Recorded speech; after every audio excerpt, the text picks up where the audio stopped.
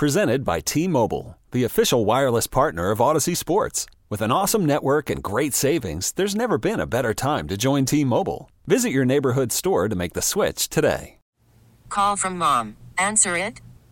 Call silenced. Instacart knows nothing gets between you and the game. That's why they make ordering from your couch easy. Stock up today and get all your groceries for the week delivered in as fast as 30 minutes without missing a minute of the game. You have 47 new voicemails. Download the app to get free delivery on your first 3 orders while supplies last. Minimum $10 per order. Additional terms apply. A lot of rumors swirling around the potential Pac-12 media rights deal, maybe conference realignment. Is the ACC or the Big 12 going poaching? All of that, although if you listen to the Pac-12, they'll tell you that everything is hunky-dory, so we figured we'd go to one of the best scribes in the business who's got the inside. You can find his work on The Athletic. One of the best couple bucks you're going to spend every month. Stuart Mandel taking a couple minutes for it. Stuart, thank you so much. Thanks for having me. So if I'm to believe the Pac-12, everything is great. There's no worries here whatsoever, and the Pac-12 soon will sign the greatest media rights deal of all time. Am I correct? I mean, I think if it were that great, they would have signed it already, right? Right. This has been going on now for almost 8 months. No, I mean, from what our reporting on The Athletic last week, clearly there have been some challenges that maybe George Kliavkoff was either naive about in the first place or have come up just because of bad timing. But, clearly they're in an environment where there aren't that many bidders interested in their rights. Fox is not interested in continuing. And then I think the Big 12 jumping the line, their current contract goes a year longer, yet they were able to open things up early with ESPN and Fox and get a deal done pretty quickly last fall. Had a direct impact on the Pac-12 because at the end of the day, I don't think those two conferences, the schools that are remaining, are that different in value. So when they agreed to their deal for $31.6 million per school, it became unrealistic that the Pac-12 was going to get decidedly more than that. And that's certainly, if that ends up being the number or maybe a couple million more, it'll definitely be less than what George Kliavkoff had been hoping for at the start of the process. Is there a chance, though, that you're hearing that the rumor out there is that they're hundreds of millions of dollars apart. So when you look at that ceiling of the 31.6, if I told you right now, if you're a Pac-12 school, that I can get you 31.6, do you think you take it? Is there a chance that this ends up being worse? I don't think it will be. I could be wrong. I certainly was surprised that the Big 12 got what it did after losing Texas and Oklahoma. But I don't think it's going to be a number less than what the Big 12 got. I just don't think it's going to be much more, if at all. I have seen the same thing you did about ESPN and the Pac-12 being hundreds of millions apart. But I think that is in part because what the Pac-12 was seeking at the beginning of the negotiations was never realistic. Before losing USC and UCLA, the hope was, they make $250 million a year now, that they could make $500 million in the new deal, double the deal. Once USC and UCLA left, you were looking at more like $350 million, something like that. But I think he was seeking more. And I know he told people that he was hoping to get them $45 million per school, which just wasn't realistic. The other thing I think that was a little bit naive was these negotiations got stalled in part because of the University of California regents holding these hearings about UCLA and whether they might block UCLA. Nobody here in California thought that was ever going to happen. Yeah. It was a big political show. And yet, from what we were told, he was going into meetings with the networks showing 2 proposals, one with, one without UCLA. So they seemed to think that was a legitimate possibility. I never thought UCLA was going to reverse course. So he didn't see UCLA and USC leaving. That caught him off guard. He allowed the Big 12 to jump the line and set a ceiling on his negotiations.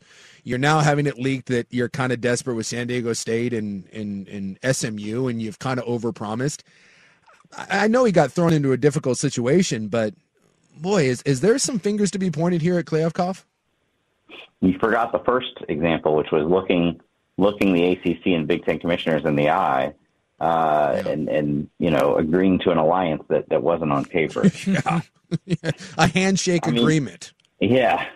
I think there's a lot of excitement when he came into the league. Obviously, everybody was so down on Larry Scott. I was surprised that, given the problems that they had with Larry Scott, they went and hired another person who's outside the college sports establishment. He was working, obviously, at MGM at the time. But he seemed pretty savvy to me, at least in terms of the business side. But obviously, one thing after another seems to have caught him off guard. And you could say, I've seen both sides of it. Some people say he should have done more to appease USC. He should have been aware from the beginning that the feelings they were having. And other people said USC was going to jump regardless. Like, if this had been in the works for a while, at the end of the day, they're going to a conference that's going to be making more than $1 billion a year in TV money. Had they stayed in the Pac-12, they still wouldn't have come close to that. Yeah.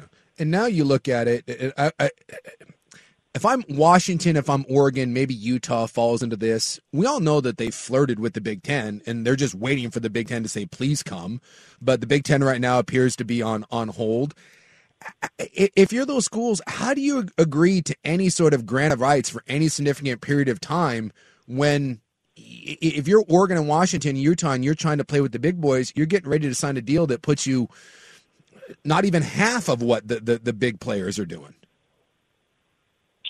I mean, I think the best thing that happened to the Pac-12 recently was Kevin Warren leaving the Big Ten for the Chicago Bears, because he was really, from what I understand, the one stoking these continued rumors. I don't think the Big Ten presidents were looking to add more schools after USC and UCLA, and certainly the networks. There's not more money to be had.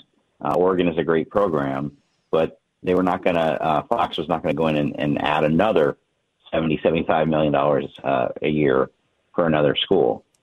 So I think that possibly. I'm not saying it could never happen, but it's not imminent. And so, it's hard for me to imagine. I don't think you can do a new TV deal without a signed grant of rights. Could they try to negotiate something where they get an unequal revenue share? Perhaps. But then where do you draw the line on that? I think when it was USC, everybody kind of agreed they were the flagship program that brought in the most TV money. I don't know that it's that drastic toward Oregon or anybody else in the new deal. Now, one possibility, we saw him go visit SMU. We know San Diego State. You add those two schools, they're not going to make you a lot more money, but they would definitely, just because of the inventory, get you a little more money. And then if they come in at a lower share, like let's say they come in at a 25% share, which would be an increase from what they make now, then the other schools, that might be one way to raise what Oregon, Washington, Utah, what those other schools make with the uneven sharing of that extra revenue. Is there any way is this going to now just end up on ESPN and Amazon both, or is there a chance that one takes all the inventory? Your guess is as good as mine on that one. It's all secret. There might be another player besides those two, like Apple, that has entered the picture since the start of the new year. Look, we've heard completely different conflicting things about Amazon in this. At one point, there was talk that they might get nearly all the rights. Now it's John Orand, who I really respect from SBJ, on his podcast, he said he thinks Amazon's only interested in one game a week, their best game of the week. I've always thought that ESPN, because ESPN has ESPN Plus, and that, if you've ever gone on ESPN Plus, man, they've got some of the most obscure sporting events on earth on there. Like they just want inventory. Yeah. It's always made sense to me, especially with the games that are on the Pac-12 network right now, that they would be the most interested in buying up most of those rights. It's just a matter of what the value is. They're not in a situation to overpay. They will pay, they will not overpay. And I've heard now that there's some more rumblings that the Big 12, could be knocking at the door again. Have you heard anything about that there may be some poaching going on potentially from the Big 12 with the influx? They got $100 million from Texas and Oklahoma. Are they looking to maybe throw that at some of the Pac-12 schools? And if you get 3 or 4 of them, that kind of kills the Pac-12. Yeah, I mean, Brett Yormark, their commissioner, has not even tried to hide the possibility, right? He's come out in public and said, we're looking to get into the fourth time zone. We're looking to go west. I think that it's all been on hold until find out the results of this media negotiations. Whatever it ends up being, first of all, if it's just a disaster, then that's an opening. But even if it's just comparable to the money the Big 12 is going to get, I can already see them making the pitch that, hey, come to us. We've got better time slots. We're not going to have as many games on streaming. As you know, they've been talking to Gonzaga about possibly joining in basketball. I could see that being very appealing to Arizona, for one. But to this point, nobody inside the Pac-12, no ADs, nobody has indicated to me that they want to join the Big 12. I think it would take, the deal coming in well below expectations for that to become a possibility. And when do you think that this eventually gets settled? Because the longer it drags on, I think people get very nervous, and rightly so. Yeah, I've heard that there's hope that it would be done in the next month, kind of around the start of the NCAA tournament. But as we found out when the college football playoff expansion was happening, these deadlines can always be moved further behind. They went through about 7 deadlines. You got to have it done by this date before they actually got it done. Yeah. Well, you can read his stuff on The Athletic. I think it's one of the best bangs for your buck out there. It's a couple bucks a month. And Stuart Mandel, one of the best in the business. We really appreciate you taking a couple minutes for us. And we'll keep an eye on your stuff and cross our fingers out here in Pac-12 country. All right. Thanks for having me. Thank you, my friend. This episode is brought to you by Progressive Insurance. Whether you love true crime or comedy, celebrity interviews or news, you call the shots on what's in your podcast queue. And guess what? Now you can call them on your auto insurance too with the Name Your Price tool from Progressive. It works just the way it sounds. You tell Progressive how much you want to pay for car insurance, and they'll show you coverage options that fit your budget. Get your quote today at Progressive.com to join the over 28 million drivers who trust Progressive. Progressive Casualty Insurance Company and Affiliates. Price and coverage match limited by state law. Okay, picture this. It's Friday afternoon when a thought hits you. I can waste another weekend doing the same old whatever, or I can conquer it. I can hop into my all-new Hyundai Santa Fe and hit the road. Any road. The steeper, the better. Because my all-new Santa Fe is available with H-Track all-wheel drive, so I can hit the trail without a worry in the world. Heck, with 3 rows and best-in-class rear cargo space, I can pack the whole family in with all our gear. We've got available dual wireless charging for our phones, so we'll never lose touch with civilization, and we won't lose touch with the primordial power of Mother Earth. So which is it? Waste the weekend or do something a little more epic? And conquer it in the all-new Hyundai Santa Fe. Visit HyundaiUSA.com or call 562-314-4603 for more details. Hyundai, there's joy in every journey.